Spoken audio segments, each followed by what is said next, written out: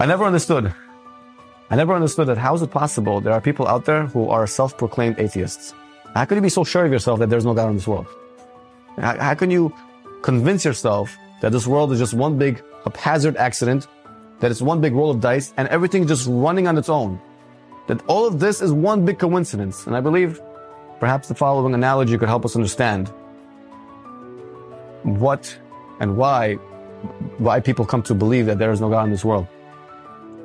Picture the following analogy. Imagine you're standing here on earth facing the sun, which is miles upon miles away from earth. And all it takes to cover up something so ginormous, something so gigantic, something so humongous is just to lift up your hand like this, and all of a sudden the whole sun is gone. How is it possible for us to cover up something that is so big, something so great like the sun, which is millions of times greater than the earth? I believe the answer is rather obvious, that the more distant you are from something, the smaller it appears. And the closer you are, the bigger it is, and the harder it is for you to cover it up. The same works with our relationship with God.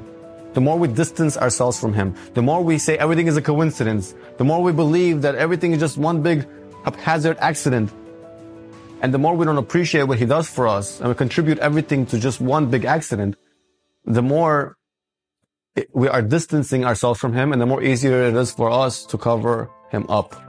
And therefore, as great as God is, and as obvious as it is that He runs this world, and He runs the show, and He's the creator behind this universe, it is so easy for us to block Him because we have no relationship with Him. But the more we make a relationship with Him, the more we develop that relationship and that bond with Him, the more we look around ourselves and we ask ourselves, who created this world? And we see God behind nature. The more we see God behind history, how we see God is actively involved, how we see God is involved in our lives through the hashgacha pratit, the more it becomes so clear to us that clearly He is there and He exists. And the more you make a bond with Him and the more relationship you make with Him, because nothing is a coincidence, you start realizing that someone's running a show. And the closer you are to Him, the more harder it is for us to cover Him up.